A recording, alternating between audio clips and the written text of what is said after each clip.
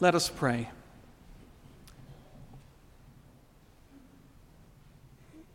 May the words of my mouth and the meditations of all our hearts be acceptable in your sight, O God, our rock and our Redeemer.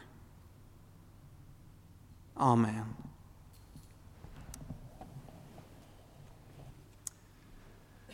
Did you ever have the experience, maybe in school or in some other walk of life, where you didn't entirely understand something? Did you ever have somebody come alongside you and try and explain it to you, and they'd maybe begin by asking some questions? Which bit don't you understand? Or which bit did you forget? Once they'd established where exactly the problem was, they'd maybe say something like this: well, let's go right back to the beginning. That's what we're going to do in our morning services for the next couple of months.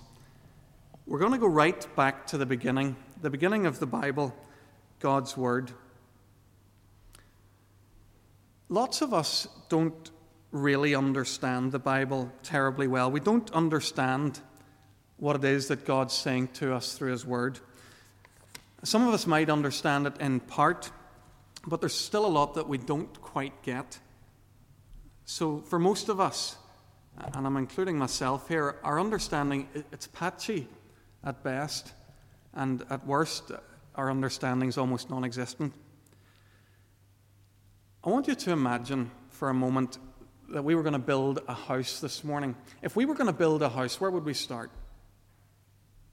There's only one sensible place to begin to build a house, and that's by building your foundations, isn't it? Beginning to do anything else just doesn't make any sense. Well, I'm going to suggest that it's the same with the Bible. If we're ever really to understand God's Word and what it is that God's saying to us, we need to begin at the beginning with the foundations. And that's exactly what we find in Genesis. These opening chapters of Genesis that we're going to look at are a foundation that the whole of God's Word depends upon. I think if we don't understand this, we are going to miss a whole lot of what God wants to say to us through His Word. I think that's inevitable. But on the other hand, if we do understand this, if we can get our head around some of these ideas in the first chapters of Genesis, I think it's going to open and unlock doors the whole way through God's Word. It's going to shine light on things that we previously didn't get or didn't quite understand. I'm conscious as I say this morning that maybe some people are sitting and you're saying to yourself, I already know that part of the Bible. I already know the early chapters of Genesis. I know about creation. I've known about Adam and Eve and Noah ever since I was in Sunday school. Well, I want to make you a promise before we even begin this series. I promise you that unless you're an expert in Genesis, unless you're a biblical scholar, you'll probably learn quite a lot over the next few weeks. I have in my preparation, and I found it very, very exciting, awe-inspiring, to go back to the beginning and to see what God's Word at the very outset says. Very, very quickly, before we look at some opening verses of Genesis today, let me tell you a little bit about this book. Genesis, that name, it's a transliteration of the Greek word meaning source or origin. You've heard talk of genes and genetic engineering. Well, that's coming from the same Greek word. So the people who translated the Bible into Greek from the Hebrew, they gave it this name Genesis, meaning origins. But in the Hebrew Bible, whenever they gave a book a name, they usually just chose the first word of a book, and that became the name of the book. So in the Hebrew, the name of this book is simply In the Beginning. But if you think of those two together, they give us an idea of what this book's going to be about. It's going to be about the source and the origin, about the beginnings of everything to do with God and biblical faith. That's what this book will teach us.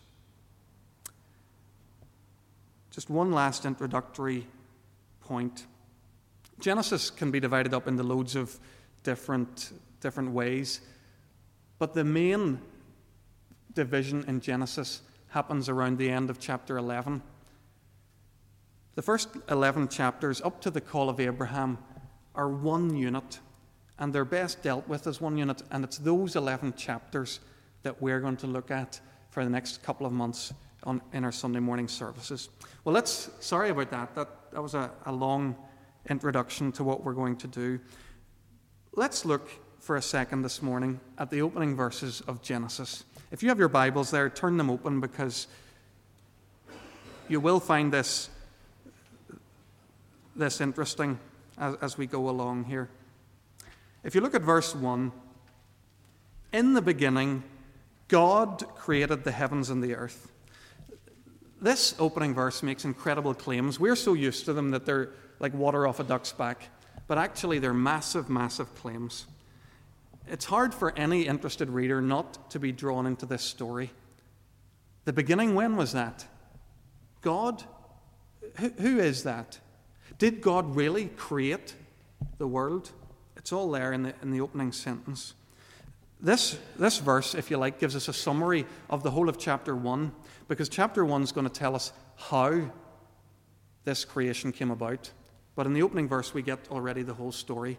In the beginning, God created the heavens and the earth. I want to point out just a couple of interesting things here. The word used here for God, the Hebrew word Elohim, is a plural form. And that might surprise us, because we believe in only one God. This doesn't mean that the Hebrews thought there were loads of gods. What it does mean, though, when they used this plural form, it was a sign of respect. It was a way of recognizing the transcendence of God, that God is far more powerful, that he is over and above everything that he created in the created order. So that's the name that's used of God. And if you read on there, it says, in the beginning, this Almighty God created the heavens and the earth. Just very quickly about that phrase, the heavens and the earth. That doesn't mean literally the heaven and then literally the earth, as if to ignore everything else in creation. That's not what it means. If you think with me for a second, you know the phrase that we use, day and night? If a mother, a new mother, for example, says that she's been feeding her baby day and night, she doesn't literally mean in the daytime and at nighttime. What she means by that is the entirety of time.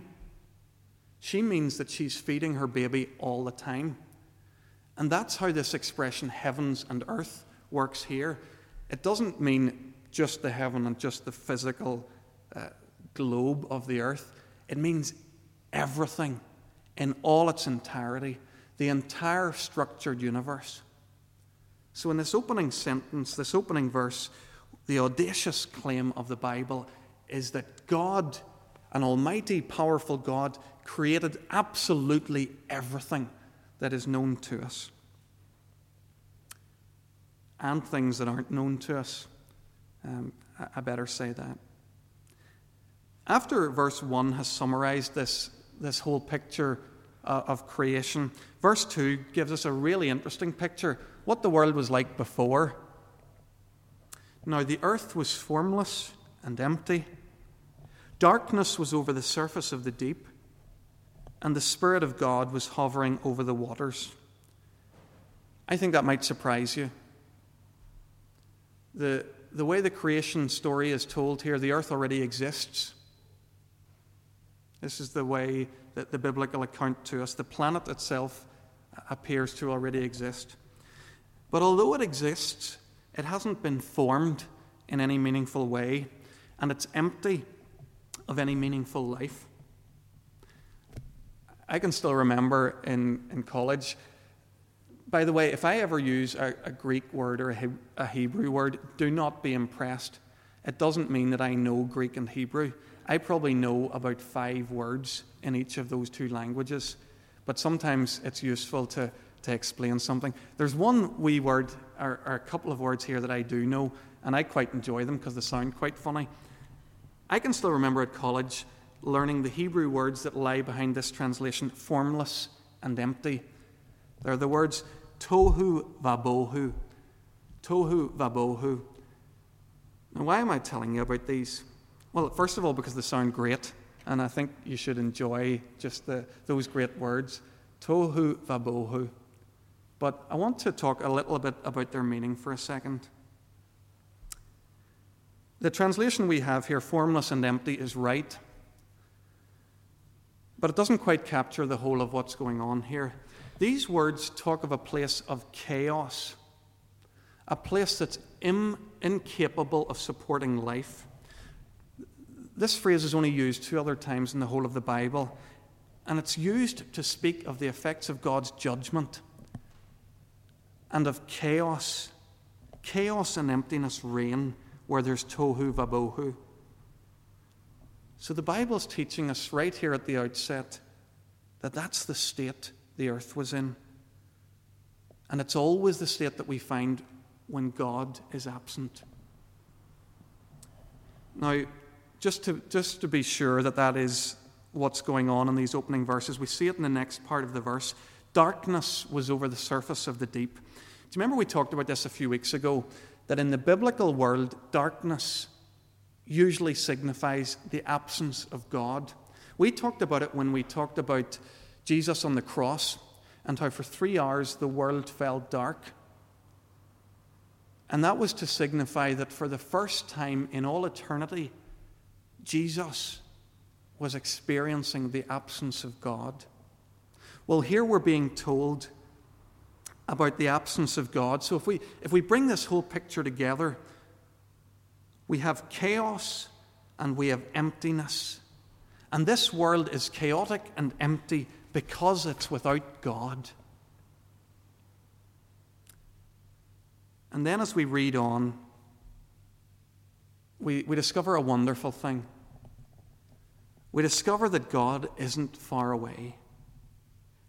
Although this world is empty and chaotic, the Spirit of God, we read, is hovering over the waters.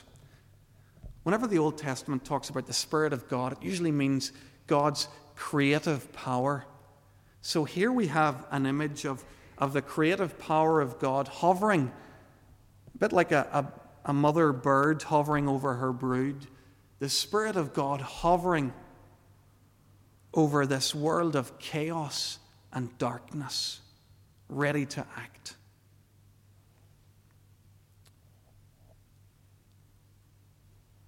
I don't want to go too much further with Genesis chapter 1 this morning. We're going to deal with the whole of the days of creation when we come back to look at this in future weeks. The reason I don't want to go any further is because I don't want to glibly gloss over this astonishing introduction to our Bible. You see, these 2 short verses have already confronted and undermined the whole of our modern secular humanist worldview. We have already been told that a God exists. We've been told that God made the entire universe and that the universe didn't come into being by some random big bang. And we'll discover as we go further in Genesis 1 that same God has created us and that we aren't the product of some accident of genetics and evolution. It turns out that the world in which we live and our very existence in it is the result of the will of God. And friends, if all of that is true, it's very, very much at odds with a lot of the thinking in our modern world. And if all of that is true, it has massive implications for your life and for mine. Of course, a lot of people, if they were here this morning and hearing me preach like this, they would tell me straight off that it simply isn't true. They'd tell me that Genesis 1, and the whole Bible for that matter, they're creations of fiction.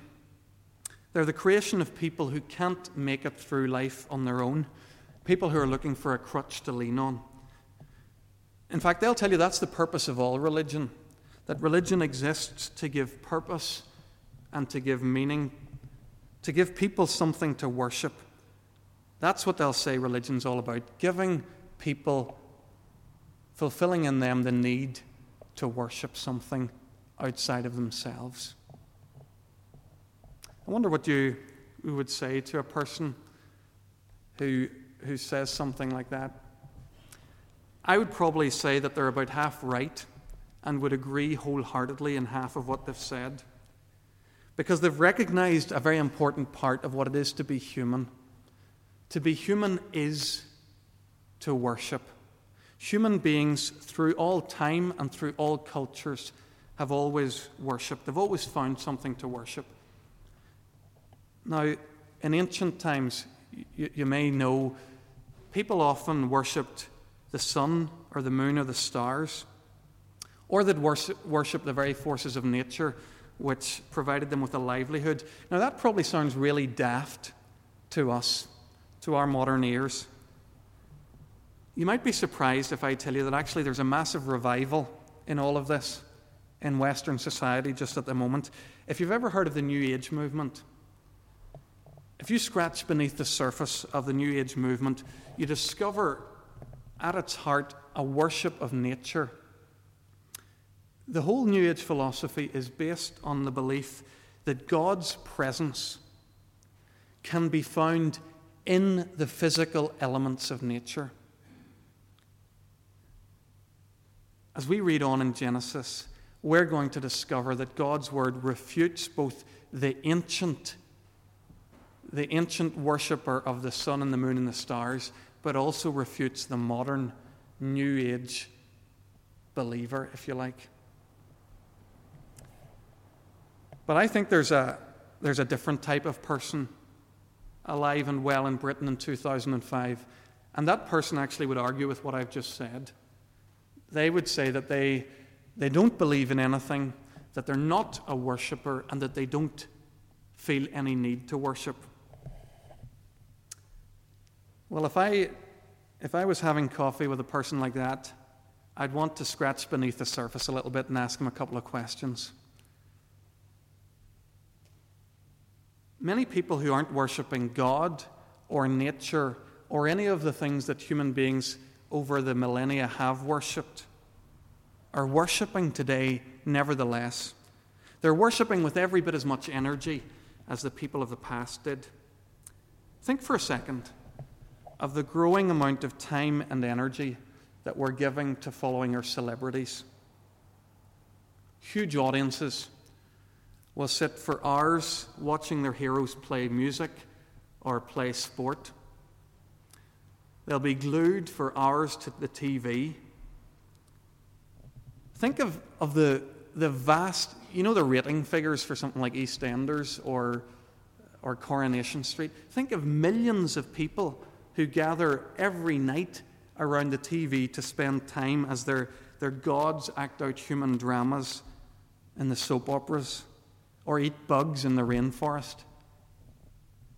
Friends, Britain is a worshipping nation.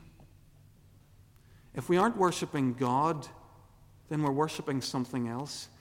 We're worshipping either celebrities or materialism or something else. We're made to worship, and everybody does.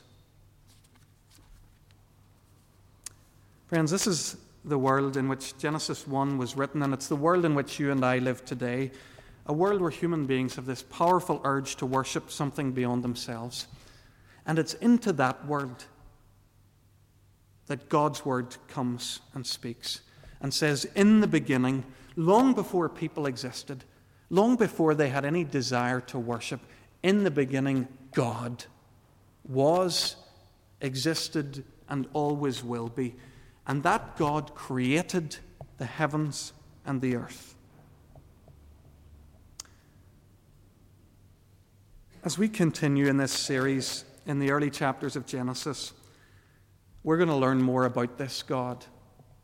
We're going to learn about how he created the world, how he created human beings and gave it to us as a home. And then we're going to learn how humanity walked away from him, worshipped other things. But then we're going to learn the wonderful news that God doesn't give up on us. We're going to begin to see the lengths that God goes to keep us worshipping him, to keep us by his side.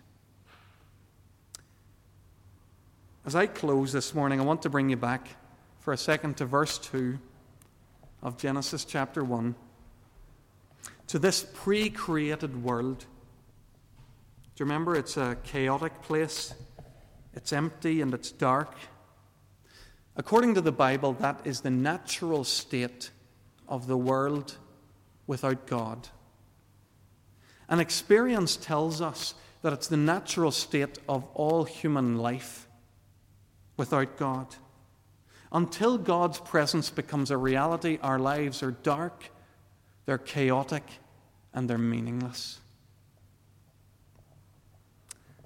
I know we've just finished celebrating Christmas, but let's not imagine that the implications and the glorious shock waves of Christmas won't fill this whole year.